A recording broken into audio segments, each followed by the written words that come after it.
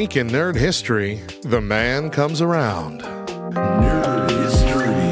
WrestleMania 38 happened this past weekend, featuring 2 nights of matches, essentially 2 full pay-per-views or premium subscription events or whatever they call them now on Peacock. This is the 3rd year they have decided to split the Showcase of the Immortals up into a 2-night event. The first being WrestleMania 36 in 2020, which was a relatively underwhelming event with no fans in attendance due to the COVID-19 pandemic.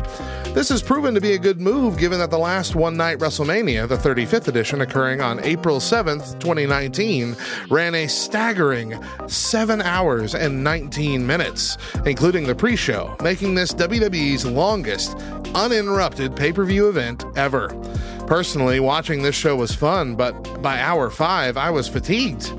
As were most of the fans watching, and even the ones in attendance at the event were running low on steam, a fact that was audibly and visibly apparent as the night slogged on. That being said, this show featured a couple memorable moments. Monumental ones, in fact. The first being Kofi Mania. Kofi Kingston breaking through and winning the WWE Championship from Daniel Bryan. This is one of the best feel-good moments in WrestleMania history. However, this was not even the main event. The entire show concluded with the first time a women's match was the main event of WrestleMania, where the man, Becky Lynch, won both women's championships, defeating Ronda Rousey and Charlotte Flair in a triple threat match.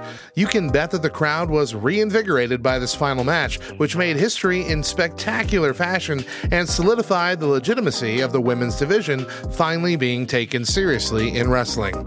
However, given that East Coasters found themselves going to bed after 1 a.m. to see this match, I'm sure we're all grateful that we now have 2 nights to take the whole show in.